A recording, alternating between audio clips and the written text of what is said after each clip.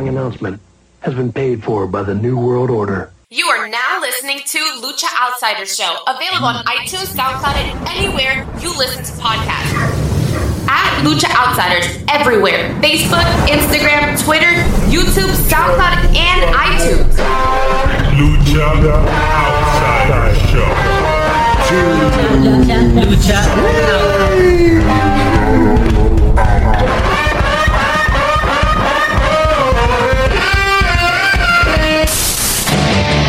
Congratulations. You played yourself.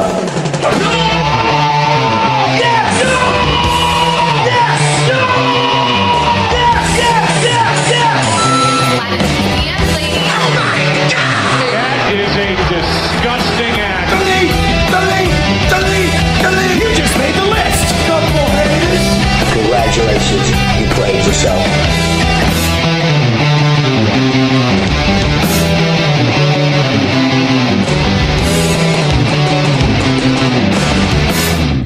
Take two. Welcome to another episode of the Lucha Outsiders Show. I am the heel that seals the deal. The villain stays chillin', the anti-hero of the IWC, your boy Mr. Radar, and a little bit annoyed. And I'm joined by my tag team partner. He is the analysis of the LOC. He's a man that put the honor back in Ring of Honor or killed it. He's a straight shooter on Twitter. And when it comes to wrestling, he has a radar from the mean streets of Long Island.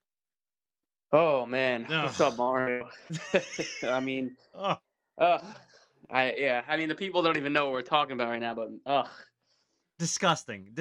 You know why? Because we started recording like for a good 13 minutes, right? We were talking about like The Rock and Cody and Roman and Seth, and we're gonna get into that conversation. But then there was also an appearance by my girlfriend Alina, because she decides to call me when we were recording. And we got like a Cult of Personality, sing along. We had a CM Punk chant. Good stuff, good quality stuff, and it's all gone. It's all gone, all for nothing. Maybe you know what? Maybe CM Punk is a jinx. Yeah, listen, I know. I mean, something up with that. Oh God! But all right, let's do this conversation again. Ryan, how are you? I am good, man. I'm fresh off of a nice little trip down to Florida for a couple of days, so enjoyed some nice weather down there. It was nice to escape. We have a beautiful day in New York, New Jersey area today, so it was nice to come home for a couple of days of some cold and rain, but now it's made up for that. So beautiful day out today. But other than that, I am doing just good. How about you? I was doing great until my laptop decided to go like AWOL and just completely lose the 13 minutes we recorded. But other than that, I'm doing great. Last night was a date night for me and Alina, and we had a great time. And now I'm here, a cool, calm, laid back Sunday, some great weather, and I'm taking some time off to, record an episode because we haven't done one in a month, and a lot has happened, specifically when it comes to the Cody, Roman, Rock, Seth of it all, on our road to WrestleMania. Yeah, I mean, it's crazy. It's been that long since the last time we recorded an episode, but yeah, I mean, so much has happened. I think the last time we were just going off and raving about how, it was just a crime. The Rock was stealing the WrestleMania main event from Cody Rhodes, and now everything's, we're right back on track. So, yeah, I mean, I don't even know where you even want to start.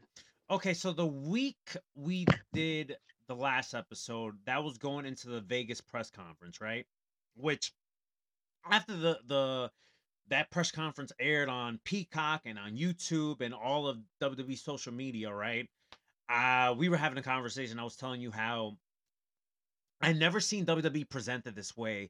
It felt very sports-esque, like a big event. It was Super Bowl week, obviously, but it also had like elements of the UFC, like it just felt like a big fight feel type press conference. And you had Bianca Belair, you had Rhea Ripley, you had Becky Lynch, but everybody was there for like the main event, if you will, which was Seth Rollins, Cody Rhodes, Roman Reigns, and The Rock.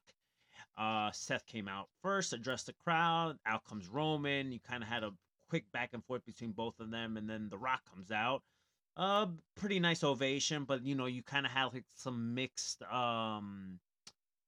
kind of like a mixed reaction also for The Rock, because everybody wants Cody to finish his story. And The Rock goes on and on saying like, "Hey, listen, this is the biggest main event in WrestleMania history between me and my cousin Roman, and we're bonded by blood." And then you see like this big gimmick on the screen when it comes to like the bloodline and their family and the family tree, and they're like he's claiming they're the most powerful family in wrestling, and then out comes Cody and calls it bullshit, and then him and Roman start going at it, and then the Roman calls out Dusty Rhodes and saying that he's irrelevant, and then Cody starts talking about Roman and saying that all his ancestors would be ashamed of Roman, and then The Rock jumps in and saying like, if you're talking about him, you're talking about my family too. He slaps the shit out of Cody. All hell breaks loose. Triple H gets involved. Nick Aldis and Adam Pearce, and now Seth Rollins is coming to defend Cody. It was a big back and forth, a big schmoz. CM Punk is on the microphone saying, like, you should let these guys fight. If I was Cody Rhodes, I would have smacked up The Rock. It was great stuff all around.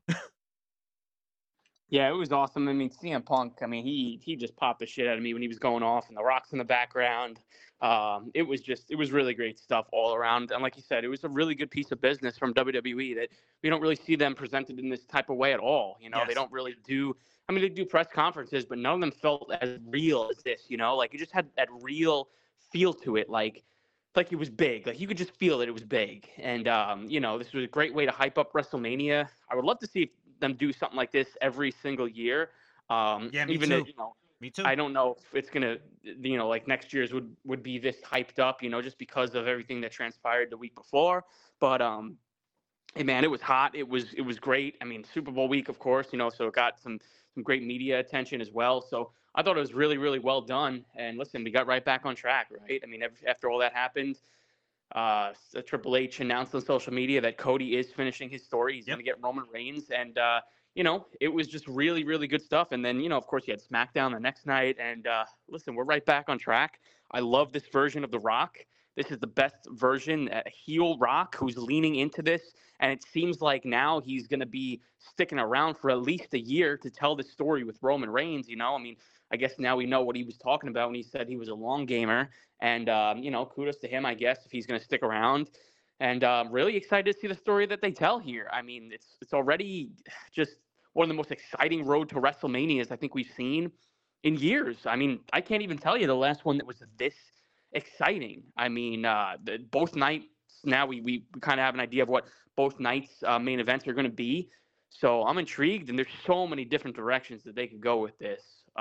There's so many different directions, but there's also so many different like stories they're telling at the same time, and it all kind of factors with all these four guys, and whether they pivot or this happened all by design or they had to tweak a couple things. But before we ended up losing the last 13 minutes that we were recording before, I was telling you how so after that Vegas conference or whatever, and now we know we are going to get Cody Roman 2 at WrestleMania, right?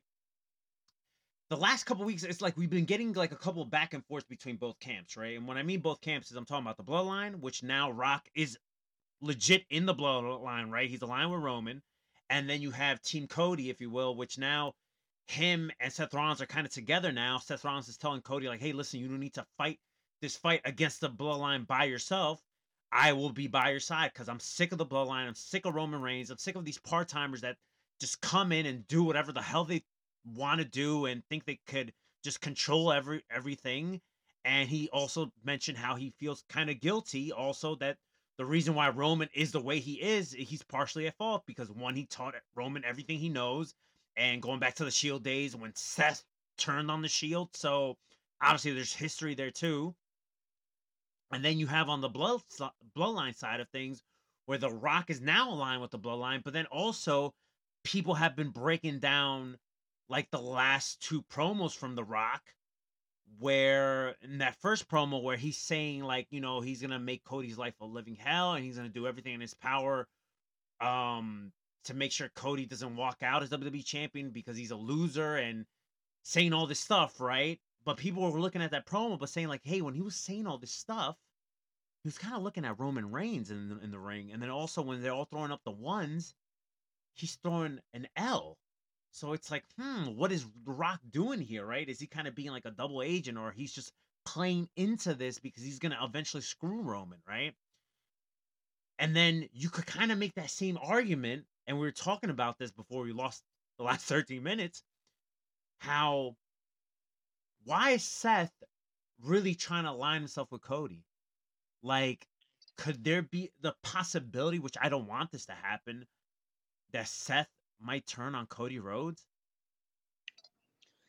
I know. I said this. I brought this up when we recorded before, and I was asking your thoughts and if you think this is a possibility, because I think it is. I think it's at least a possibility. I don't know if it's going to happen for sure, and I don't want it to happen. Of course, I don't think it's the right move. No. But I mean, listen, if they want to stack every odd against Cody, I think this is another way to do that. And I don't know if I would necessarily have Seth Rollins cost him the title. But at least maybe like turn on him in the night 1 tag match to make it seem like he really is all alone in night 2, right? So he obviously has to worry about Seth. He obviously has to worry about The Rock. And then if Seth turns and then The Rock and Roman win, of course the match is bloodline rules. So now he has to take on the whole entire bloodline on top of that. So it's just every other odd is just stacked on top of this man. It's like he's trying to climb Mount Everest to just finish the story. And I think that's the only way I would do the Seth turn. I would not have him cost Cody the championship, because where does that lead us, right? What does that lead us to? A Cody and Seth feud without the title? Like, that doesn't make sense. I mean, assuming that Rollins will be dropping the title to Drew McIntyre in his match. So I don't know. I mean, there's so many different ways that they could go. I don't think this is going to happen, but I do think it's at least a possibility. I feel like The Rock is going to turn on Roman Reigns. I feel like that's going to happen too. That to me is a first sure thing. Yes. I don't see a world where that doesn't happen. Now, when it comes to the Seth side of things, in theory, in story, right, it would make sense for Seth to turn on Cody Rhodes, right? Cody has 3 wins against Seth. Fast forward to, a month ago when Cody wins the Rumble. Seth tells Cody, I want you to challenge me. I don't want you to challenge for the Hollywood title. I want you to challenge for the Dusty Championship, right? And Cody still decides to choose the WWE Championship, because he wants to finish his story. So in theory, it would make sense for Seth to turn on Cody Rhodes, right? I just don't want to see it happen, because it just convolutes everything. And not for nothing, listen, Cody and Seth still have to respond to the Bloodline, right? When it comes to this tag match that we're going to get on night 1. I still see the Bloodline winning that match. I expect this main event between Cody Rhodes and Roman Reigns to be nothing but shenanigans. And I'm not saying shenanigans in a bad way. I feel like there's going to be a ton of interference. I feel like this is going to culminate with like so many different like people that have had issues with the Bloodline kind of jumping in this match. Whether it's like Kevin Owens, whether it's Sami Zayn, whether it's Jey Uso. I can see all these people involved. And I'm not saying they're going to be in there throughout the whole match. Like, I don't think, like, to me, when I think of Bloodline rules, right, that doesn't mean like it's going to be a handicap match. I think it's going to start off between Cody and Roman, and then little by little, as the match progresses, you're going to start seeing interference, whether it's Jimmy, whether you see Solo, Paul Heyman throwing like weapons at Roman or something so he could use. And then eventually, when The Rock gets involved, and we all think that The Rock's going to hit Cody or something, he's probably going to end up nailing Roman, but I do see like interference, like from people helping, for Cody. I expect a lot of shenanigans in this match. And then kind of going back to what you're saying, like, yo, what if Seth, like, cost, Cody the match and the title? I was actually telling this to Sam, right? Shout out to Sammy Suplex. I was telling him, bro, if Roman walks out of Philly as a WWE champion, I think Philadelphia's gonna riot, and I don't want to be part of that. I'm not trying to be involved with that. Philly's already a different animal as it is. Okay, I'm not trying to be involved in no fucking riot. Now, granted, if this was happening somewhere else, or I wasn't going to Mania, I'm here for the shenanigans. I love to see anarchy. But if I'm gonna be at the in the stadium, I'm not trying to be part of that. I'm not trying to be part of no Philly riot. Absolutely not. Yeah, no. I mean, in my mind, but I did say this last year too. I mean, I said this, and I know you were like, there's a chance that Roman retains. there's got to be 0% chance that Roman And I'm Reigns with you with retains that. this I'm title with you. here. I'm with you I with that mean, too. listen, you don't do this story again. No You don't way. have Cody win the Rumble. You don't change the match. You don't do all of this because of fan backlash and then not deliver this man winning the title. You just, there's just no way. And listen, at this point, The Rock and Roman, obviously, I said this way beforehand, but I mean, now it looks like that match is going to happen without the title involved next year. Mm-hmm. And that's exactly how it should be because it doesn't need the title. All it needs is the head of the table storyline there, and 1000%. that's all that really matters, you know. And obviously, 1000%. Rock costing Roman the title is how we can even further Rock and Roman for next year. So, yeah, I mean, listen, Cody 1000% needs to be walking out with this championship. It's time. Make him the guy. He is the face. He's there every week. He's on all the live events. I mean, God, this dude, we haven't seen a baby face like this in WWE since John Cena. All right? Like, this is the guy, and you better put the title on him now because if you wait any longer, again, I know I said this last year, and they did a good job with making him hot still. You know, he still's got all the momentum going a year later. But, I mean, if they swing and miss again, I mean, really, like, I don't know if you can come back from that. So, listen, Triple H, I think he knows what he's doing. I think this was part of the plan for the past year. You know, they had Cody lose last year. They're going to make him win this year. I'm still sticking by that. So I'm not too worried. I mean, I wasn't really worried last year. I was pretty confident, but this time I'm even more confident that it's going to happen. So, You know, while last year I would have had hated Cody winning, right? Like if he would have won the title last year at Mania, I would have been ecstatic. But like I said, going back to last year, there was a part of me just felt like I don't know. Part of me felt like it just felt too good to be true, especially going into Mania. The story they were telling felt like Cody's the guy that's gonna dethrone Roman. It felt that way, and I'm like, yo, this is too good to be true. This time around, it feels like it's a sure thing. Like yeah, it doesn't feel like it's too good to be true because right. you can make the argument last year where it's like, don't get me wrong, Cody won the Rumble and stuff, right? But it just felt like Cody comes back from injury, boom, he shows up at 30 and he wins the Rumble. You know what I'm saying? Like Yeah. it just felt like everything was just given out like that, and then you had like the Sami Zayn factor of it all and stuff. So it just felt like, damn, like I'm here for Cody winning, but do you think it's too good to be true? Whatever. They push it back another year. And you were on record saying like this is gonna be a very hard story to tell, but they ended up doing a great job with it. And I don't know if The Rock really thought in his mind like, oh well, you know what, Cody can wait another year. We're gonna tell this Rock and Roman story. I mean, that was a congratulation in itself, right? Like that was not gonna happen. You played yourself. People want Cody Rhodes. Like as much as we love heel Rock, and I love heel Rock too, and he's getting some Rocky chance, right? But I think also at the same time, I think most of the fan base, like me and you, know like The Rock's gonna turn on fucking Roman. Like, yeah, he acknowledged Roman Reigns on Friday night, but did he really? Did he really? No. Like, to me, it seems like this is all a work within a work. Yeah, it's pretty obvious. It's pretty obvious, but I love the story that they're telling, though. I think it's real solid. And listen, I mean, I don't think when Rock came back on January 1st and talked about, you know, should he sit at the head of the table, I don't think anybody expected this to go down this way. Like, you know, Rock and Roman being at least side by side for a little while, which I think is pretty cool. It is like pretty cool. I think to see them align together and to see them tagging at WrestleMania together is really cool before we get to you know, them hating each other. So listen, everything has just worked out so perfect. And again, if you would have told me that you know, last time we recorded and we were ranting and going on our complete rampage on this show, that everything would work out the way it has, I don't really know if I would believe you, because we were talking about at that time, we were like, how are they going to explain Cody giving the match to The Rock? But listen, I think they've kind of smoothed that over, and They've then done a great job.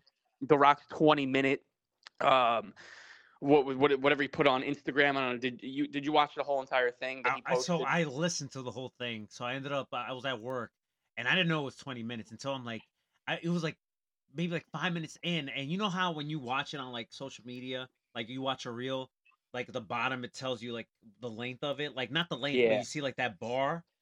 it was like 5 minutes in, and it was still like not even a quarter. I'm like, how long is Yeah. this shit? I'm like, okay, I can't watch this whole thing. I'm like, so I put my phone in my pocket and I was just listening to it, but I did listen to the whole 20 minutes. I mean, it was really good. It was funny. Originally, he put the 15-minute video out there. I'm like, oh god, I really don't want to watch this, but I guess I have to, and I did. And then all of a sudden, then it's deleted, and then there's another one as I refresh, and it's 21 minutes. I'm like, this motherfucker added 5 more and the 6 more minutes. He to couldn't this help shit. himself. I'm like, He couldn't help yeah. himself. But listen, I loved it. I popped huge when he, was burying LaGreca from Busted Open. I thought that was great. Yo, Dave LaGreca lost his fucking mind. I know. And listen, I really hope that they're working, right? Like Dave's working. Dave's I such mean, a student of wrestling. Yeah. He's it got to cannot- be in it too. You know what I'm saying? yeah. He's playing I mean, into listen, he it. can't be getting this worked, He's and I would playing think, into it. obviously The Rock, by mentioning Dave, he's putting over the show in a Right. way. So, I think they're all working with each other. But yeah, I mean, it was just so funny. And then again, Rock's explanation as to, why Cody, how Cody turned, and they even had a pretty cool video, like behind the scenes video. I guess since you listened to it, you didn't see this part, but like it was like a backstage of the press conference of Rock and Cody. I guess before they were going out there, they hugged each other Really? backstage. Yeah. And listen, like I don't know if that was just caught like randomly on camera or if this was done by design, because But it at plays that point into the story. but it plays perfectly into the story. And I didn't watch SmackDown on Friday. I have to go back and watch that entire segment. But I did they mention this on TV at all, or was this like when I was watching this video by The Rock, I'm like, this explanation is perfect and needs to be on television. They didn't explain that. They didn't explain that on SmackDown. Yeah, of course during his full segment, that full segment, because then there was issues during the broadcast feed too with Fox, because there was one of these stupid fans that ended up having like a die Rock die Yeah. sign, and Fox had to like black out certain parts of that opening segment. I heard lots of So complaints what about WWE ended up doing is on YouTube you can watch the full segment in its entire form. You know what I'm saying? With Oh, no, good. like, issues Yeah, or anything yeah. like that. But no, they Yeah. didn't explain that. So it makes me wonder, now that you mentioned that, it makes me wonder if Rock took the initiative and was like, I need to fill in the gaps, so I'm gonna make it my responsibility to kind of tell that part of the story. Yeah, I mean, hey, if he did, kudos to him, and I could definitely see that being a possibility. I mean, listen, obviously Rock seen the fan backlash, right, for Cody, so at that point he probably was like, listen, like we need to turn this into a well told story, like if we're going in a whole new direction that what we were previously going to be going in, like let's tell the story right. And that's one good thing about The Rock is he knows the business inside and out. And like I said, I just think he's making this so much more exciting. And listen, if you would have told me that a couple weeks ago, I would still be on the fuck Rock train, but now I'm just like, all right, respect, man, because listen, he's leaning into it. If he's going to stick around, listen, I'm all for this. So definitely made everything much more exciting. And man, I can't wait for WrestleMania, bro. I mean, we're sitting here for March 3rd, right? And like, I am super excited for both nights of WrestleMania with the 2 main events that we get with the story. Yeah, we're literally a month away from WrestleMania. I'm excited too. And another thing also, especially in that segment on Friday, the fact that Roman stopped The Rock from doing, his closing "If You Smell," and pretty much was like, I need something from you. I need you to acknowledge me. And The Rock just kind of he gives him a look, and it's just like, yo, what is The Rock gonna do? And he does acknowledge Roman Reigns, and then the fans just start calling him a sellout. It's just that was a moment in itself. And then also, like, Paul Heyman's another one where it's like, when Roman does that, Paul Heyman is just scared for his life because he doesn't know what's about to happen, right? And when The Rock does acknowledge Roman Reigns, Paul Heyman's in shock again. He's like, oh, he did it. He fucking did it. He's like, oh my God, he did it. He did it. But then when they're all raising the one up, Paul Heyman lingers and he's looking at The Rock throwing that L, and he's like, So it's like they're also like already setting the groundwork for the eventual split between Roman and Rock. Yeah, I love it. I love it. This is just a really, really well told story all around, man. This is how it's done. This is how it's supposed to be. And yeah, I mean, listen, whether it happens at WrestleMania or not. I mean, I don't know if we'll get a full-fledged turn at WrestleMania, but either way, I think the story is going to be continuing throughout the summer and leading up into next year. It's going to be super exciting. So, and it's actually going to make me want to see Rock and Roman, because for the longest time I've wanted to see it. But as of late, I'm like, you know what? The more years that have gone by that we haven't seen it, I'm just like, yeah, I have no interest. Right. But now this is getting me back into it. It's getting my interest up again. So another interesting layer about this too, and it's more of if and when it happens, right? A lot of people speculated that whenever Roman loses a title and he takes kind of like a break or something, he might be a face at some point. But like The Rock right now, he's doing such great work as a heel, right? Like fans like love him, right? Like they just want to cheer for him even though he's being a scumbag. Let's say if The Rock does cost Roman the title at, or helps kind of Cody win or turns on Roman, however you want to word it at WrestleMania, I still think that people are going to still cheer for The Rock and boo Roman. Yeah, it's going to be interesting. Yeah, I mean, I don't know. I mean, I could definitely see that too, but I don't know. I mean, yeah, that dynamic is going to be interesting to see when the time comes. I mean, what a complete 180 it would be, right? I mean, everybody like hated this man, not too long ago, and now everybody's going to be cheering for him. It's it's weird. It's going to be really, really interesting, like I said, to see how they book this moving forward. But I mean, I am so intrigued, and again, it's one of those things where it's like, it's pretty like, I mean, besides the fact that he's going to be turning on Roman, right? Because that's pretty obvious. A lot of this stuff is like unpredictable. It's like you don't know where the story's going to go next, and that's the main thing I love the most. So now that we talked about like the Rock and Roman and Cody and Seth of it all, right? There has been some other stuff that's happened on this road to WrestleMania, and listen, don't get me wrong. Like I'm invested in another Drew and Seth match. I'm also invested in they haven't announced it yet, but like a Jimmy and Jay match. I'm invested in that too. In one night, Jimmy became like the most hated man in WWE, right? After he caused Jay that match against Gunther. But if I have to be honest here, because of the such like powerful and how vocal the audience have been when it comes to this Cody story with the bloodline, Roman, The Rock, and now Seth is involved in this too, right? If I have to be honest, everything else on the show does feel less important. I have to be honest. Ryan, I think I lost you, bro. I'm here. Okay, you're here. Okay. Yeah. So yeah, I do think everything else on the show feels less important. Yeah. No, I agree with that 100%. I guess that's just, what happens sometimes, if you got something so exciting, and I mean, that's how I felt at the press conference, right? Like, obviously everything happened beforehand, before like, Rock and Roman came out, like everybody was there to see that, right? You had Bianca going on and on about God knows what she was talking about, and same with Rhea Ripley and all that stuff. It's like all that stuff, everybody's just like, all right, let's get on to the main event. And I think that's just how it's going to be, But listen, I think the WrestleMania card, or as of right now, like the top matches, looks pretty good. Like you mentioned, Drew McIntyre, Seth Rollins. I'm excited for that. Yeah, and if you would have told me that a couple weeks ago, I wouldn't have believed you because, again, we've seen this match so many times, right? And like, not that they're not good matches, but like, it's just nothing new, And like, Drew has lost every single one, so it's kind of like, ugh, like what's the story? But ever since Drew injured CM Punk, and oh my God, everything he's been doing since has been some of the so best work good. in his career right now.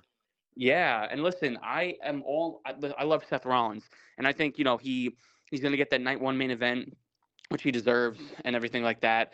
I do think he needs to drop the title to Drew McIntyre so that Drew can finally right that wrong from 2020 and win the title in front of fans. I think it's long overdue, and again, he's putting in the work right now. He deserves it, so I would like to see that happen. Becky and Rhea, I think, is going to be a really, really good match. Obviously, that's one of the biggest women's matches I think we've seen in a while now. Bayley and Io, that's an underrated match right there that not many people are talking about, unfortunately, but that'll be a good one. And hopefully Bayley gets her moment at WrestleMania finally. And then, I mean, we think Jimmy and Jay is going to get it made. So the card is great. Don't get me wrong. Yeah. But I mean, I agree with you in comparison to the Rock, Roman, Cody, Seth stuff. Everything else just seems like it's, just there. Yeah, another thing is, well, where do the mid card titles stand in all this when it comes to Mania? I think a lot of people think that Logan Paul's gonna face Randy Orton at Mania, which I would be Yeah. fine with that, right? Absolutely, I think that would be a great match. But then also is like some people are speculating, what's Gunther gonna do with the IC title? Is there gonna be like a multi-man match for one of these titles? I think a lot of people are speculating some type of ladder match for either the IC or the United States title. So that's something that also I'm intrigued about. You know what I'm not intrigued about? I'm not intrigued about an LA Knight and AJ Styles match. I could give two shits about Yeah. this. I Yeah, and like both guys. I'm a big AJ I Styles was gonna fan. say, yeah. LA Knight, I like him, but I just don't need to see this match at No, WrestleMania. this will be a bathroom break match for sure. I mean, this is just listen. I mean, what's the Yeah. story here, right? Like, I mean, I think they have been telling a story between those two, Mhm. coming out of like the Royal Rumble and whatnot. I haven't really been following it too much, but again, it's just a feud that just doesn't really. There's nothing on the line. There's nothing. Like, I just don't really know why any of us should care about it. And it's a shame that this is what, AJ Styles' Yes. career has come, right? Like, he's not in any of the top Oh, matches. He's just kind of thrown into a meaningless story. And listen, LA Knight, a couple months ago, we thought this guy was going to be in a big time match at WrestleMania, nope. right? And I guess you can argue that now facing AJ Styles at WrestleMania is a pretty big deal. But But the like, fans don't care. yeah, nobody cares. And in comparison to everything else we just mentioned, like that's just like that's the weakest match on the card, you know? So, yeah, I'm not interested in this at all. I totally agree. 100% bathroom break for me. I know you're a big AJ Styles fan, so it's funny to hear you say the same exact thing, but It it's just the hurts. way it It is. hurts me to say that. I was actually telling a buddy of mine. We were talking about AJ. He's just telling me like, man, it sucks that they really ain't doing shit with AJ. And I'm like, you know what? When his contract was up, I think it was rumored that his contract was up somewhere like in 2021 going to 2022. Man, he should have just went to AEW. Like I hate Yeah. to say that, right? Because it's like not everyone can go to AEW, but then I look at like, he has like a shit ton of friends over there. He's tight with the Bucks, he's tight with Omega. Like he knows a lot of the people that work there. I'm like, shit, you could have done like what Miro did. Like he signed a year deal and then he signed like a multi-year deal and they ain't doing shit with Miro, right? But like AJ could have tested the waters for like a year, you know? Yeah, exactly. And then if not, he could have done some New Japan stuff. I mean, who knows, man? He could have done so much more. But I mean, yeah, I honestly don't think he's ever really going to do like, like I don't know if he's ever going to be that top star in WWE ever again. It's almost like Edge's situation where like Edge kind Yeah. of just like he saw the writing on the wall. There was nothing. They weren't going to use this guy as a big time player anymore. They were kind of over him. They did everything possible with this guy, right? I feel like it's the same thing with AJ Styles. I mean, he's won pretty much all the titles. He's faced almost all the top guys, right? I mean, what's if you're sitting here right now and you're telling me, oh, what's one match that you want to see AJ Styles have in WWE right now? Like that's a dream match. I mean, I couldn't even tell you because I think he's faced literally everybody, you know. So unfortunately, it's just that time where it's like, listen, he's done a lot. He's done all that he could possibly do there. I mean, what's next? You know, like what are we doing? So I mean, not for nothing, not to bring up Edge, but like you look at the shit that he's doing in AEW besides like, the Christian stuff. I mean, you could also make the argument like, maybe he should have stayed in WWE. Just saying. yeah, I know. Yeah, right. Hey, if they need you 2-3 times a year, like you're better off doing that than what Like, you're doing now. But as long besides, as I he's mean, besides the Christian stuff, because the Christian stuff has been great, but the thing is, the Christian stuff is not every week. no. I mean, listen, as long as he's enjoying himself, kudos Right. to him. He deserves it. Mhm. But yeah, man, he's just another guy in AEW. He's just not hitting at all. But that's a different conversation. Yeah, different conversation. All right. I'm trying to think what else can we talk about when it comes to like WWE before we move on to a couple other things. All right. So we mentioned AJ's in limbo. We got this LA Knight potential match that we don't care about. Oh, Rey Mysterio's back. It looks like he. I think we're gonna get the Santos match between him and Mysterio at Mania. I think that match is another one that looks pretty exciting. You know.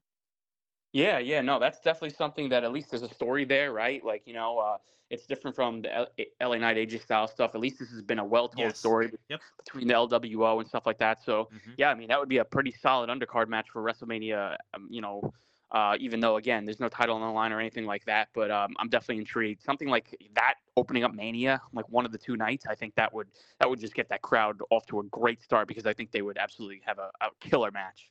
Yo, I think we're gonna get a multi-man match for the IC title with Gunther, man. I think Dominic's gonna be involved. I think some other people like a Chad Gable might be involved.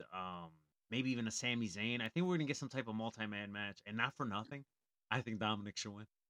I think Dominic should win the IC title. Oh man, yeah. Listen, I think this is the right call. I think there's a lot of guys on the card that are going to be left off if there's no multi-man match for at least one of those mid-card titles. Mhm. And I was thinking it was going to be the United States title because you could have Logan Paul, Randy Orton, Kevin Owens, and I thought maybe AJ and LA Knight would get into that mix. I mean, too. I wouldn't hate that either. Yeah. I would rather see that than see a fucking one-on-one between LA Knight and AJ Styles. Yeah, I mean, 100%. But then again, I do kind of want to see a Logan Paul versus Randy Orton one-on-one. That So would be I great, mean, too. Like a hey, we get that. I could see like Logan Paul doing the springboard clothesline type thing like Hangman does, and then like midair fucking an RKO.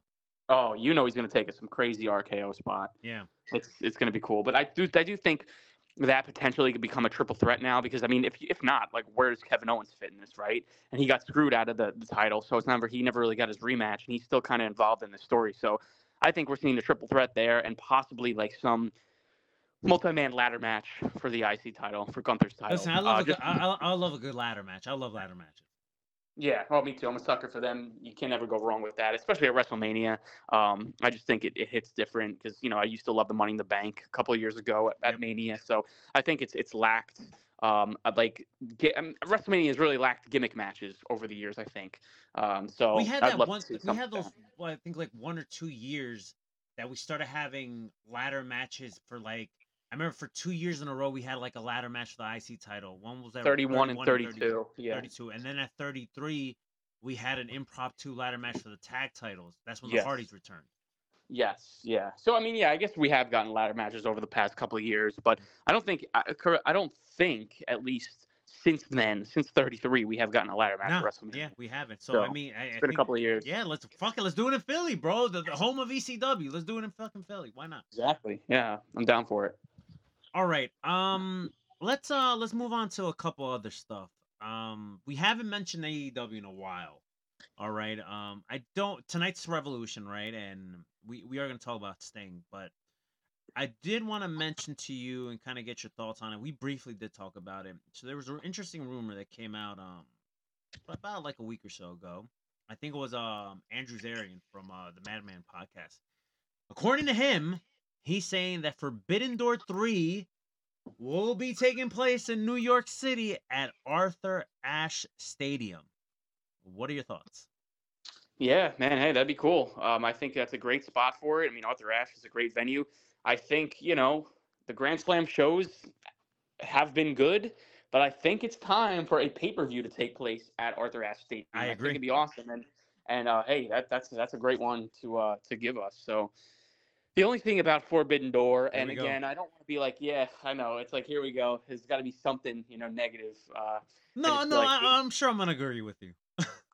It's just Forbidden Door was cool the first year, right? And you can even say last year's event was fun as well. But now it's like all these guys, right? Like the Okadas, the Jay Whites, The Will Ospreys. they're all in AEW now. So it's like, what are these possible dream matches going to be? Are we going to see fucking Okada and Tanahashi again? Now, listen, having that on U.S. soil in New York City, no less, would be cool. But I mean, come on, like, what's Okada gonna do, right? Who's he gonna face? Like, it's just so funny because the Forbidden Door, it's not forbidden anymore. The door is wide open. Like, and people walk through the door left and right. I mean, AEW's had so many randos on their show from CMLL for the past month. I mean, all these like Volador Juniors and all these guys that flip flop all across the ring. They're all on the show every single week. So how is Forbidden Door going to be any different than what we're seeing right now? Chris Jericho's facing some dude last week that Atlas, Altus. Zero clue. He's the son. So the story. This is what I will say about AEW though, that they actually did something good this week. They actually did tell the backstory about that on like why Jericho was facing this dude, because the father of the dude he was facing took him under his wing when Jericho first started in CMLL, when he first started his career, right?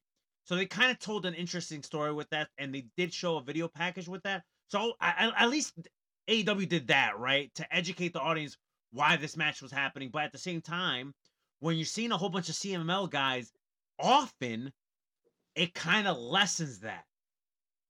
Yeah. And listen, I mean, yeah, kudos to them for telling the story. My problem is I just don't care. And I Right. think a lot of people don't, you know? I Mhm. mean, hey, kudos to them. They're actually telling a story. They're explaining why this match is happening and why this guy is here. Mhm. But again, I don't care, you know? And again, I don't think it's not like New Japan, right? Where New Japan is more well known, right? Yeah. People at least know the guys from New Japan. I mean, to put on a show, AEW versus CMLL, I mean, are people really going to care? I mean, listen, I don't even know if I'm going to care enough to buy a ticket. I wouldn't even care enough to buy it on pay-per-view. I don't care about CMLL. I don't know anything about it. I just don't think, I don't know. I just don't Do you think their think involvement. Forbidden Door should not just be New Japan? Do you think maybe you're Listen, gonna laugh yeah, at this? Do you think maybe we no, should I know what you're saying. do you think TNA. do you think we should get like some TNA involvement? I mean, Yes. technically, right? They've done business before. New Japan already does business with TNA, right? Do a I can't believe I'm saying this. Do an AEW versus TNA Forbidden Door, and I'm more invested in that than a possible New Japan one or a CMLL one, to be honest with you. Because again, I just feel like there's not enough guys in New Japan to put on this super card anymore. I feel like the show was New fine for a Japan's in few a years. very weird state right now, let me tell you. Yeah, I mean, I don't think they're in a weird state, but I don't think like them losing Okada, Osprey, and Jay White, all within a year is the worst thing because I think now that they can elevate more guys, right? And Like now they the got young Dolph guys they Ziggler and have Matt there. Riddle too, holding two of their championships. Yeah, Matt Riddle. Yeah, Nick Nemeth. Mhm. They got all these young guys. That guy Yota Tsuji. They got they got all those young guys They from the got Bullet Club War they, Dogs. they got this up and comer blue chipper in Naito Yeah, yeah. being world Naito and champ. and Sonata. Yeah, Sonata, they yeah. guys that carry the company. Bro, Yeah, it's Sonata crazy. defended the IWGP World Title last year against Jungle Boy. What the fuck? Yeah, exactly, exactly. You could last year if you bring up the card from last year, like literally nothing on that card besides Kenny Omega and Will Ospreay and Bryan Danielson and Okada did anything for me. Like literally nothing. Like MJF Tanahashi was okay, but again, nothing crazy. CM Punk randomly facing Satoshi Kojima, like why? Like I just feel like this event is just gonna get harder and harder to do every single year. I don't think it's an event that they should have done every single year. I think it's just one where you just do it A every one and couple done, of huh? years. Probably a one and done. Yeah, because the Maybe a first one one, and the done, first one but was the first one did feel special. I ain't gonna lie. yeah, the first one, yeah. But again, I think if we didn't see, just say, when was the first one? 2022. So this is 2022 this is going to in be the third Chicago. one, right? This is gonna be the Yeah. third one. So Yeah. just say they had that one, and then they don't have one maybe until this year. At least take a year off, and then maybe it'll feel a little bit more special. What? You know? So I told you when this rumor first came out, and I was telling you when we were having this conversation, I was like, they should just. I get it's Forbidden Door where you have New Japan involvement, but you have a whole bunch of New Japan guys within your company. Like, why can't we get Kenny Omega versus Okada in like the States? That's a match that everybody's been wanting in the States for I don't know how long already. Yeah, Okada's not gonna be, he's eventually gonna show up in AEW at some point, right? But why can't we have that match in the States and we could just build it as like Okada's gonna be representing New Japan for this match or something? You know what I'm saying? Yeah, yeah, yeah. I don't know. I mean, listen, I would think and assume that Tony Khan has a plan, right? I mean, if you're going to do Forbidden Door We here think in New and we York assume City. that Tony Khan has a plan. Yeah, I mean, yeah, I think I would assume. I don't know. I've literally, I can't believe I feel so negatively about like everything involving AEW, but I just do. I just don't. I just feel like this company has just not felt the I'm same I'm in gonna I'm so gonna I'm long. gonna I feel the same way too, Ryan. And don't get me wrong, you have every right to feel that way. And there's a lot of things that I'm very critical about AEW, right? But in a few, I am gonna talk about something that I think AEW has done very well. in a few. Yeah, I mean, listen, I'm not going to say everything they're doing is wrong, Right. but the company just does not feel the No, same. it doesn't feel like anything like how it was before. And we've had this conversation multiple times before. Like, I'm the type of person that I want to see all wrestling succeed. WWE, AEW, TNA, New Japan, MLW, even though I haven't watched MLW in God knows how long, the Indies. I want to see all these companies succeed. I think when all these companies are doing great business, it's just healthier for everyone because you have all these different men and women that have options to go to different places. You don't have to just stick to one company. But AEW is nowhere near what they were those first 2.5 years. That 2019 going into the end of 2021 that bleeds into 2022, that was the golden era of AEW. Golden era. That includes the pandemic era. Yeah. Yep.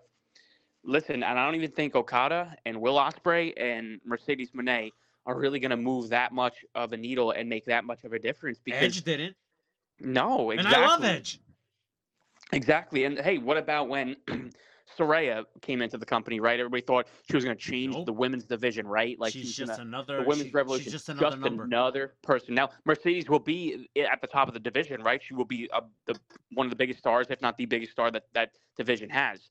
But I mean, again, how is she going to be any different than what Toni Storm's doing right now? And hey, don't get me wrong, Toni Storm's doing incredible work. But again, it's still not doing much for me as a whole. Like I don't care. Here's a hot take for me from when it comes to Toni Storm. I love Toni Storm, don't get me wrong. And I think she's done phenomenal work with this character. But I'm kind of getting tired of the character. Yeah. I think it's kind of hit the wall. It's hit its peak. Yeah, I agree. I'm getting tired of the character. Don't get me wrong. Credit to her for doing a complete 180 from anything she's done in the past. She's awesome. She's a great performer. But the shtick is kind of getting old for me. I'm kind of over it. Yeah, you know what? I would have Deonna Purrazzo go over tonight. Me too. 1,000%. I 100% will because, and this is, I laugh because this is exactly what Tony Khan does, right? He brings a newcomer into the company, and he features them on TV every single week, right? Like he's like this person's there all the time. How about this new chick who's just showing up everywhere? Amanita, Queen Amanata. Who the hell? Queen Amanata. I don't even. She is signed to an AEW deal because I think she just signed one like a couple weeks ago. She is on every single show every single week. I feel like I don't even know who this chick is. Yeah. I don't even know where she came from. I have no idea who this chick is. She was an indie chick, and I know she was making a good name for herself in the indies, and then Tony Khan started bringing her in, to do just whatever as like a freelancer, and then eventually she signed a deal. Hey, good for her. She's on the show every single week. It's only a matter of time before she's not featured at all, and she's never to be seen again, and she's just another woman there. And that's what he does with all these people, right? Remember Tony Nese, his debut, right? I think he had a big-time title match for the TNT title, whoever was champion at the time. And now you don't even see this guy anymore. So I laugh. He's doing the same thing with Deonna Purrazzo here, right? She comes into the company, and now she gets the title shot, a couple months, after she debuts. But you know what? Do something different. Give her the title. Elevate her. Show why she's a big deal. Show why you signed her. Don't give her another L like you did with Ruby Soho when she first came in. You gave her a title match. You hung an L on her, and now she's just another person in the division. You made her feel important for about a month or two, and that was it. Do something different here with Deonna Purrazzo. Put her over, okay? Have her carry the championship. Make her a big deal right out of the gate. That's exactly what I do. I will love for Deonna to go over tonight and dethrone Toni Storm and become women's champion. And here's another thing too. Now that because you're mentioning all these different names, right? I think Tony Khan would benefit just having a legit brand split because Collision's unwatchable. I'm sorry, Collision is unwatchable because nothing in that show matters because it doesn't bleed into Dynamite. Just create two separate worlds. Create one for Collision. Give me a reason for me to watch Collision, and then keep shit on Dynamite, and then during the pay-per-views, that's when you have everything bleed in together. Like, why can't you just do a brand split? Like a legit brand split. You have a set of champions only to be featured on one show. Then you have another set of champions to be featured on another show. Yeah, I mean, listen, I don't think it's a bad idea. I mean, like you said, you have a bloated roster. Look at this is probably out of all the things that's wrong with AEW, right? My biggest gripe is the fact that Jay White went from being the guy in New Japan, okay, to now being part of this like super group that I personally don't give a shit about. Why the fuck is Bullet Club Gold and the Acclaim together? Now, granted, I think Bullet Club Gold's gonna eventually turn on the Acclaim, which is totally fine, and I hope they take those trios titles away from them and they like unify the 6-man and the trios to one title. That's what I'm hoping for, right? And Bullet Club Gold better to be the ones that end up like on the winning end of that, right? But like, why are we having the super group? Why is Jay White not going for a singles title? It mind boggles me. And then you have, now I'm just going to go on a rant. You have the United Kingdom that nobody gives a shit about. You know why? Because when Adam Cole got hurt, they should have fucking pivot. Because this group was not going to work if Adam Cole isn't healthy. I'm sorry. Yep. Yeah, we're seeing Wardlow back on TV more often now. That's good. As much as I love Matt Taven and Mike Bennett, they're always gonna be seconds to people. They'll never be like the part of a main story. Unfortunately, that's not like discrediting them or anything like that. Because I think they're a very underrated tag team, and I love both guys. Roddy Strong is another guy. He's more of a supporting role. He's never gonna be the guy. So when you have the guy, which is Adam Cole, out with injury, and you don't see him every single week, that stable loses credibility. And now they're feuding with the Best Friends. And like, not trying to discredit the Best Friends either, but AEW hasn't given us a reason lately to give a shit about the Best Friends, unfortunately.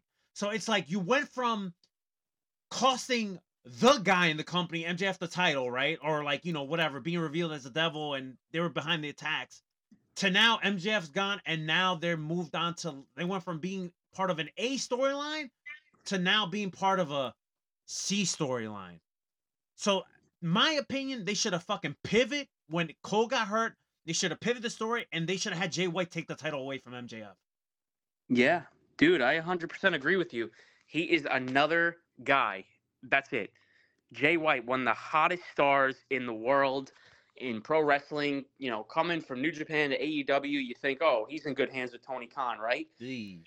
But Tony doesn't know what to do with him. And it's Okada's coming in. What makes me think, or what's supposed to make me think, that anything is going to be different with Okada coming in? Ospreay too. Ospreay's having a match tonight with Takeshita, right? But at the same time, I worry about these guys. Because if Jay White went from being the guy in New Japan to now just being part of some super group, he main evented Full Gear, right? But think about that, right? Think about how that the pay-per-view was good.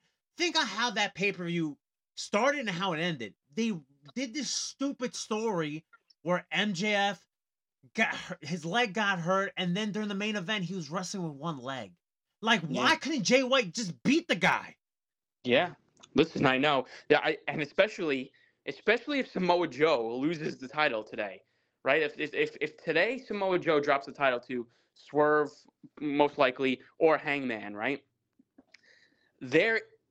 I'm gonna be happy because, listen, I like Swerve, I like Hangman, me too. But I'm also gonna be a little pissed because it's like, what the hell was the point of Samoa Joe taking the title off of MJF? What was the point? Why couldn't you just have Jay White on there? And I understand it was because you booked the Nassau Coliseum, right? You wanted MJF to defend the title there. Why couldn't he have just defended against Jay White again? But not for nothing, you gave the same fucking tri-state area the same fucking main event that you gave for Arthur Ashe for Grand Slam. Exactly. Listen, it's I don't know, man. It's sad. It really is sad that we're talking about AEW in this way because, Tony Khan, it was, he has a great mind for pro wrestling and, things like that. He has just not booked these shows and these guys and girls correctly. And I don't know if you saw the report from Brian Alvarez out that, like, a lot of the talent is frustrated with Tony because of the way he books, and they come to TV, they don't know what they're doing. They show up, they get on their flights, they show up to TV, and it's like, we got nothing for you. Yeah, like these shows aren't planned in advance like they once were. John Morrison's getting slammed on his head from Dalton Castle on Ring of Honor. I mean, what a mess. What a freaking mess. What a shit show. I mean, listen, tonight's show, Revolution, it should be a really good show. The pay-per-views The always deliver. card does look really, really good. It's one of the most. I think it's one of the most stacked pay-per-views we've seen from AEW in a long time. My buddy Kevin, right? And I love Kevin. He goes like, he's like, Revolution looks like a good card. My only gripe is that it's 9 matches, and I feel like that's too much. I'm like, bro, AEW usually have over 10 matches, so to me, I'm cool with 9. Oh, nine's like God. I'm like on my hands and knees, like thanking Tony Khan for 9 matches. I mean, the show is still going to go until midnight, but it's still going to be 4 hours long. But I mean, yeah, 9 matches compared to the normal like 12 or 13 that we can normally get on these shows. Yeah, I'll take 9 any day of the week, and every single match looks pretty strong. So listen, I'm going to order. I'm going to watch tonight. Me too, so man. I Me will. too. It's going to be a good night for Sting. So yeah. Well, that's a great segue. That's a great segue because while we have been critical on AEW and we don't agree with some of Tony Khan's booking and just how he keeps signing talent and then they kind of get lost in the shuffle, I will say this. They've done such a great job with Sting, and tonight is Sting's last match. And just for like the last like week or so, like about maybe within the last 2 weeks, when it comes to wrestling, I'm so like interested in this the Cody Rhodes, Roman, Seth, Rock stuff. Don't get me wrong, but the other thing that I've kind of been revisiting has been like a lot of Sting's career, right? And like YouTube has been like my best friend. Like I'm looking at old clips and stuff like that. And TNA, kudos to them. They've done like a 3-hour just like mix of like Sting's whole TNA run, right? And I actually like fell asleep to it the other night. I was like, let me just throw this on, just kind of like revisit some of this stuff. And then I was looking at some stuff like back from the 90s of Sting, like with, just going from Surfer Sting to Crow Sting and then like Wolfpack Sting and all that stuff. And I even was looking at some of the stuff that he did with WWE, which wasn't much. But like I remember back in, I think that was 2014 when he showed up at Survivor Series when he made his debut. Man, when he showed up, that crowd fucking lost it. And he had that face off with Triple H, and then the months of storytelling with like Sting being like kind of like a vigilante and kind of like stalking the Authority. And then there was this one episode of Raw where Seth Rollins was gonna like jump like Randy Orton with the Authority, right? And next thing you know, the lights go off, and you hear the and Sting shows up, and he's side by side with Randy Orton, and they're just beating the shit out of people. It's like, fuck, man, like WWE like took for granted like what kind of like power Sting has and like the connection he has with like the audience, man. One, Triple H should have never went over in that WrestleMania, right? His match against Sting. That's one. And then two, like, yeah, we couldn't really control like what ended up happening between Seth Rollins and Sting. But like I feel like they could have still done a lot more with Sting and they didn't really take advantage of that. Which it's unfortunate. That's why I'm saying like with AEW and Tony Khan and company, like they really have done like such a phenomenal job with Sting's run. Like kudos to them, man, because Sting really, really deserves it. yeah, absolutely. If there's one thing that Tony Khan has gotten right, it's definitely Sting. I mean, he's been booked to perfection the past 3 years, and it's really just been awesome to see. And I don't think anybody expected this, right? When he first came over from WWE after that injury, people were critical of Tony for signing him and putting him back in the ring. And I think a lot of those people are eating those words after seeing the run that he's had. Obviously all tag matches, but I mean, hey, that's what's been working, right? And that's what's prolonged Sting's career after, him getting injured against Seth Rollins in that match at Night of Champions.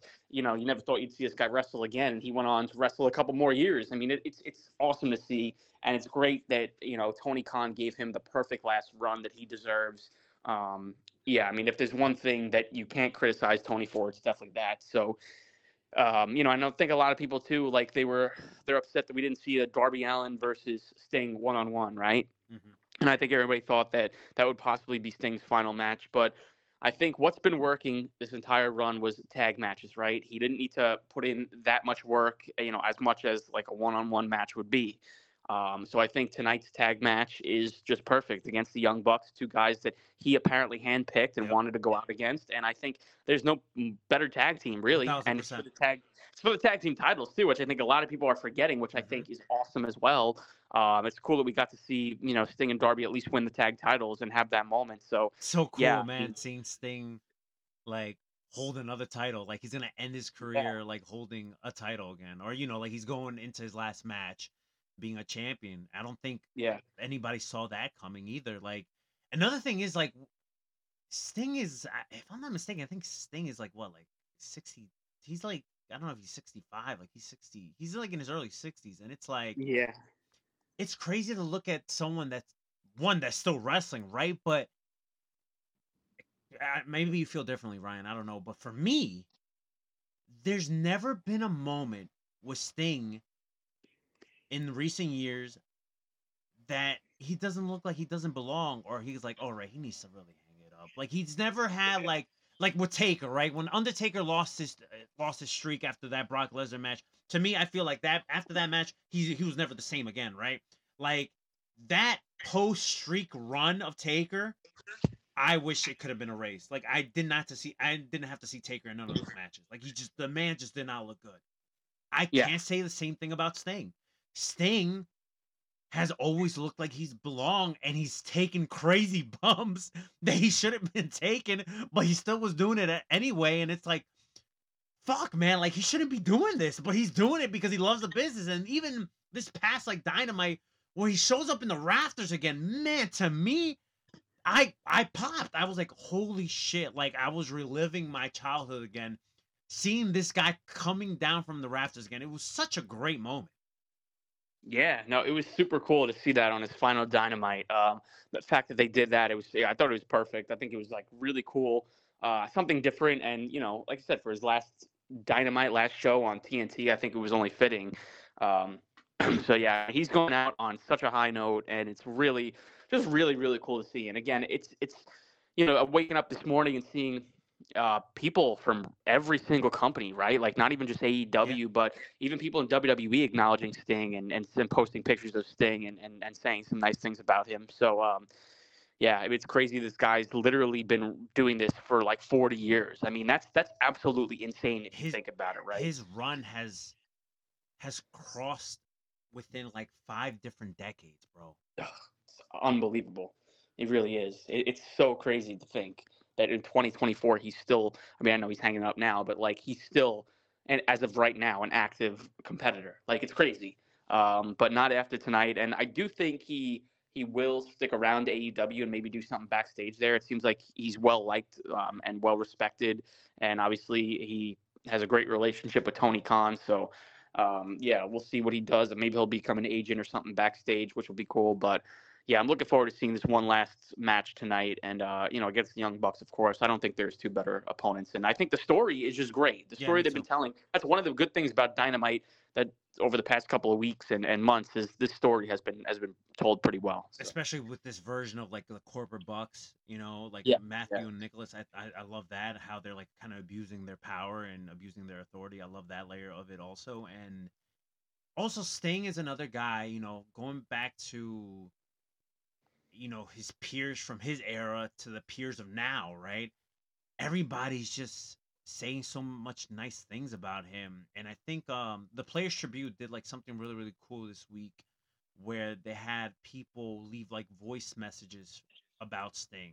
And, like people like Arn Anderson, FTR, Edge, Jericho, Dustin Rhodes, his kids, like so many different people left like voice messages talking about Sting. And I got to listen to a couple of them. And Jericho said something where it's like, it's true that, Sting, and I actually mentioned it today. I did a post about Sting as well this morning. I feel like he's in a league of his own when it comes to this line of business, when it comes to the wrestling business, because not one person has ever said anything negative about Sting. Like he's in one of that like league of his own. Like you think of all the all-time greats, whether it's Ric Flair or Hogan or Macho Man or Undertaker, Stone Cold, The Rock, right? Even if it's something a little bit negative, like nothing too crazy, right? Or even Shawn Michaels, right? The guy that's like, now born again Christian and stuff like that. Like somebody with those names that I just rattled off, right? Somebody will at least say something negative about them, right? Right. Nobody ever says anything negative about Sting, ever. Yeah. Yeah, I never heard anything bad about him ever. I mean, he just seems like a great human being and well respected by literally everybody that's ever crossed paths with him in this industry. So, yeah, and he seems like a great guy outside of the ring as well. And just, yeah, I mean, you're 100% right. Like, name me somebody else who is this well respected and liked, and nobody says anything bad about them. I don't even think I could name anybody. No, I can't think of anyone either. And yeah, man, it's crazy that in 2024 Sting is gonna hang it up, man. And I'm really, really excited for not only for the pay-per-view revolution, but just specifically this main event and Sting's last match. And the guy deserves it, man. He got a second chance to wrestle again. You know, Tony gave him that, and obviously he had to be cleared by doctors and stuff like that. But you know, going back to that unfortunate incident with Seth Rollins, that's not Seth's fault. I know a lot of people were like, some people were coming after Seth saying like, "Oh, Seth's like an unsafe worker and stuff like that." I never saw it that way. Like, listen, accidents happen, right? And Seth was very apologetic too, when that happened also. And I think Sting said in his Hall of Fame speech, I don't know if you remember this, but when Sting got inducted to the Hall of Fame, he mentioned about that incident and stuff like that. And he said that when they were backstage and like when Sting was getting taken to the ambulance and stuff like that, Seth was like on the verge of tears. He was like really upset, and he was telling like, "I'm sorry, Sting. I didn't want this to happen." And then Sting said something that the last thing he heard Seth say to him was like, "I was you one year for Halloween when I was a kid." Like Yeah. the guy's just like, it just seems like the whole world loves Sting, and Yeah. it's really, really cool. Like kind of what you were saying, like on social media, like all these people from a whole bunch of different companies are just kind of like pouring out their like heart and soul and like their thoughts about Sting. Like I love seeing that. Yeah, me too. It's so awesome, and like I said, I'm really looking forward to seeing. I think the whole world like is just going to be watching tonight. The whole pro wrestling world, again, no matter what company, it's almost going to be like that Brody Lee tribute show, right? Yeah. Remember that when like Yeah. everybody from every different company was talking about that on social media. I think it's going to be the same exact thing tonight. Hope all goes well. I hope Sting stays safe in there, and Yeah. and I hope they have a killer match, man. I hope he goes out with just such a bang, like in a match that we'd remember forever. And I think that it has we have it's a really good possibility of that happening. So I'm really looking forward to it. And yeah, it's just crazy that Sting is hanging it up for good. It's he just never thought this was going to come, right? The more years that have gone by, and the more he continues to wrestle, you just never really thought, wow, You're like, what this the is going to be fuck? the last You're one. like, So, you're like, holy shit! Like, I don't think anybody ever thought that after like the injury with Rollins. I don't think anybody ever thought that. Like, you thought that was it. Like, Sting got inducted to the Hall of Fame, and that was it, right? And then he gets, like I said, he gets this other opportunity to kind of extend his career a little bit longer, and his whole AEW run has been just incredible. yeah, man, if it wasn't for AEW, who knows? Who knows what what his career would have been after that Seth Rollins match? I mean, does he go back to TNA? Like, I don't know, man. I don't know what would have happened. So, thank goodness AEW exists for that reason Yeah. alone. So. Okay, one last thing about this match. So, what do we think here? The Young Bucks go over, or does Sting and Darby pick up the win and Sting retires as a champion? What do you think is going to happen here?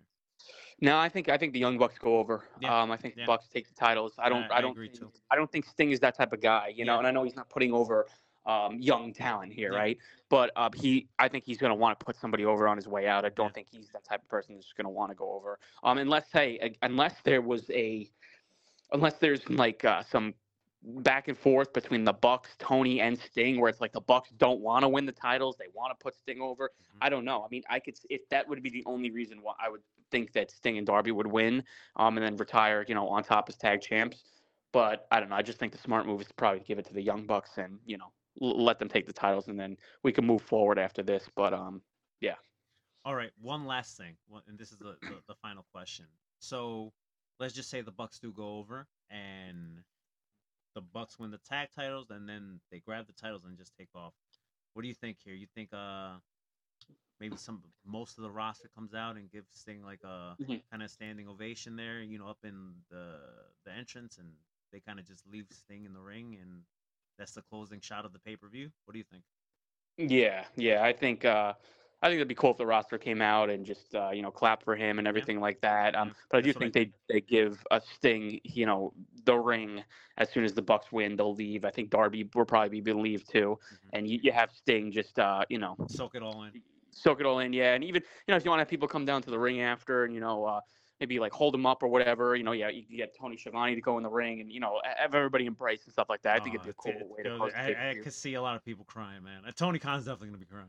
Yeah. He's going to be crying. Yeah, I could definitely see He's going to that. give him a hug. He's going to be crying. Ric Flair's definitely going to be crying because he cries for everything. There's going to be a lot of tears. They're going to be tearing up a storm. 1,000%. Yeah, Rick's probably been crying all day, so. All right, Ryan. I think that's it, man. I think we covered all the important shit that we need to cover. At least this run, this second take, I've been looking at the whole audio this whole time, and everything has gone smoothly. Good to hear that we didn't just waste another hour and a half. Yeah, I know. So good stuff, but. All right, yeah, Ryan. it was great to finally record, man. Yeah, I know. Finally, after like a month, man. After a month, but I'm glad that we recorded. I'm not sure if we're gonna do an episode next week, but we'll see. Who's to say? Maybe something crazy happens. Yeah, who knows? But yeah, we're on the road to WrestleMania. We have Revolution tonight. Some good stuff, man. Some good stuff. Yeah, for sure, man. A lot of good things going on, man. We're 1 month away from WrestleMania, just about. So, good things ahead. 1,000%. All right, Ryan, give me your plugs, man. All right, at Lucha Outsiders on Twitter. I still haven't figured out this Twitter's dead, or not, but I've not been on there. I just have no motivation to tweet, live tweet anything. I usually like to watch these shows now. Like tonight, I'm just gonna watch the show and just not even get on social media. I just don't really like doing that anymore. I'll probably get on Instagram, but as far as Twitter goes, I don't know. Give it a follow anyways, just in case I decide to revive it. But for right now, it's on a long hiatus. All right. You can follow me at Radar since '87, but make sure you follow us at Lucha Outsiders everywhere, Instagram, Facebook, and Twitter. I've been semi-active on Instagram. I mean, the IG page hasn't died or anything, but like you'll have a stretch of me posting like maybe 3 days straight, and then you won't hear from me for like a couple days. So it's like semi-active, but just give us a follow there, and yeah, that's it. Not sure when we're going to do another episode, but maybe, who's to say? Maybe we'll do one next week. I don't know. All right, so for our double Ryan Radar, I am yours truly, Mr. Radar. Till next time, keep it rated R and stay too sweet. Goodbye. And good night, bed.